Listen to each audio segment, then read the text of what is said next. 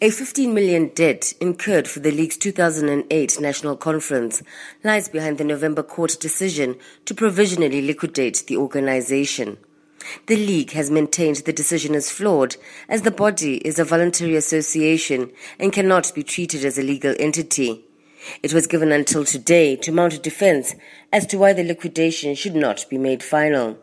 The body has assembled a team of its former presidents to assist it and has asked the public to donate funds to pay its debts.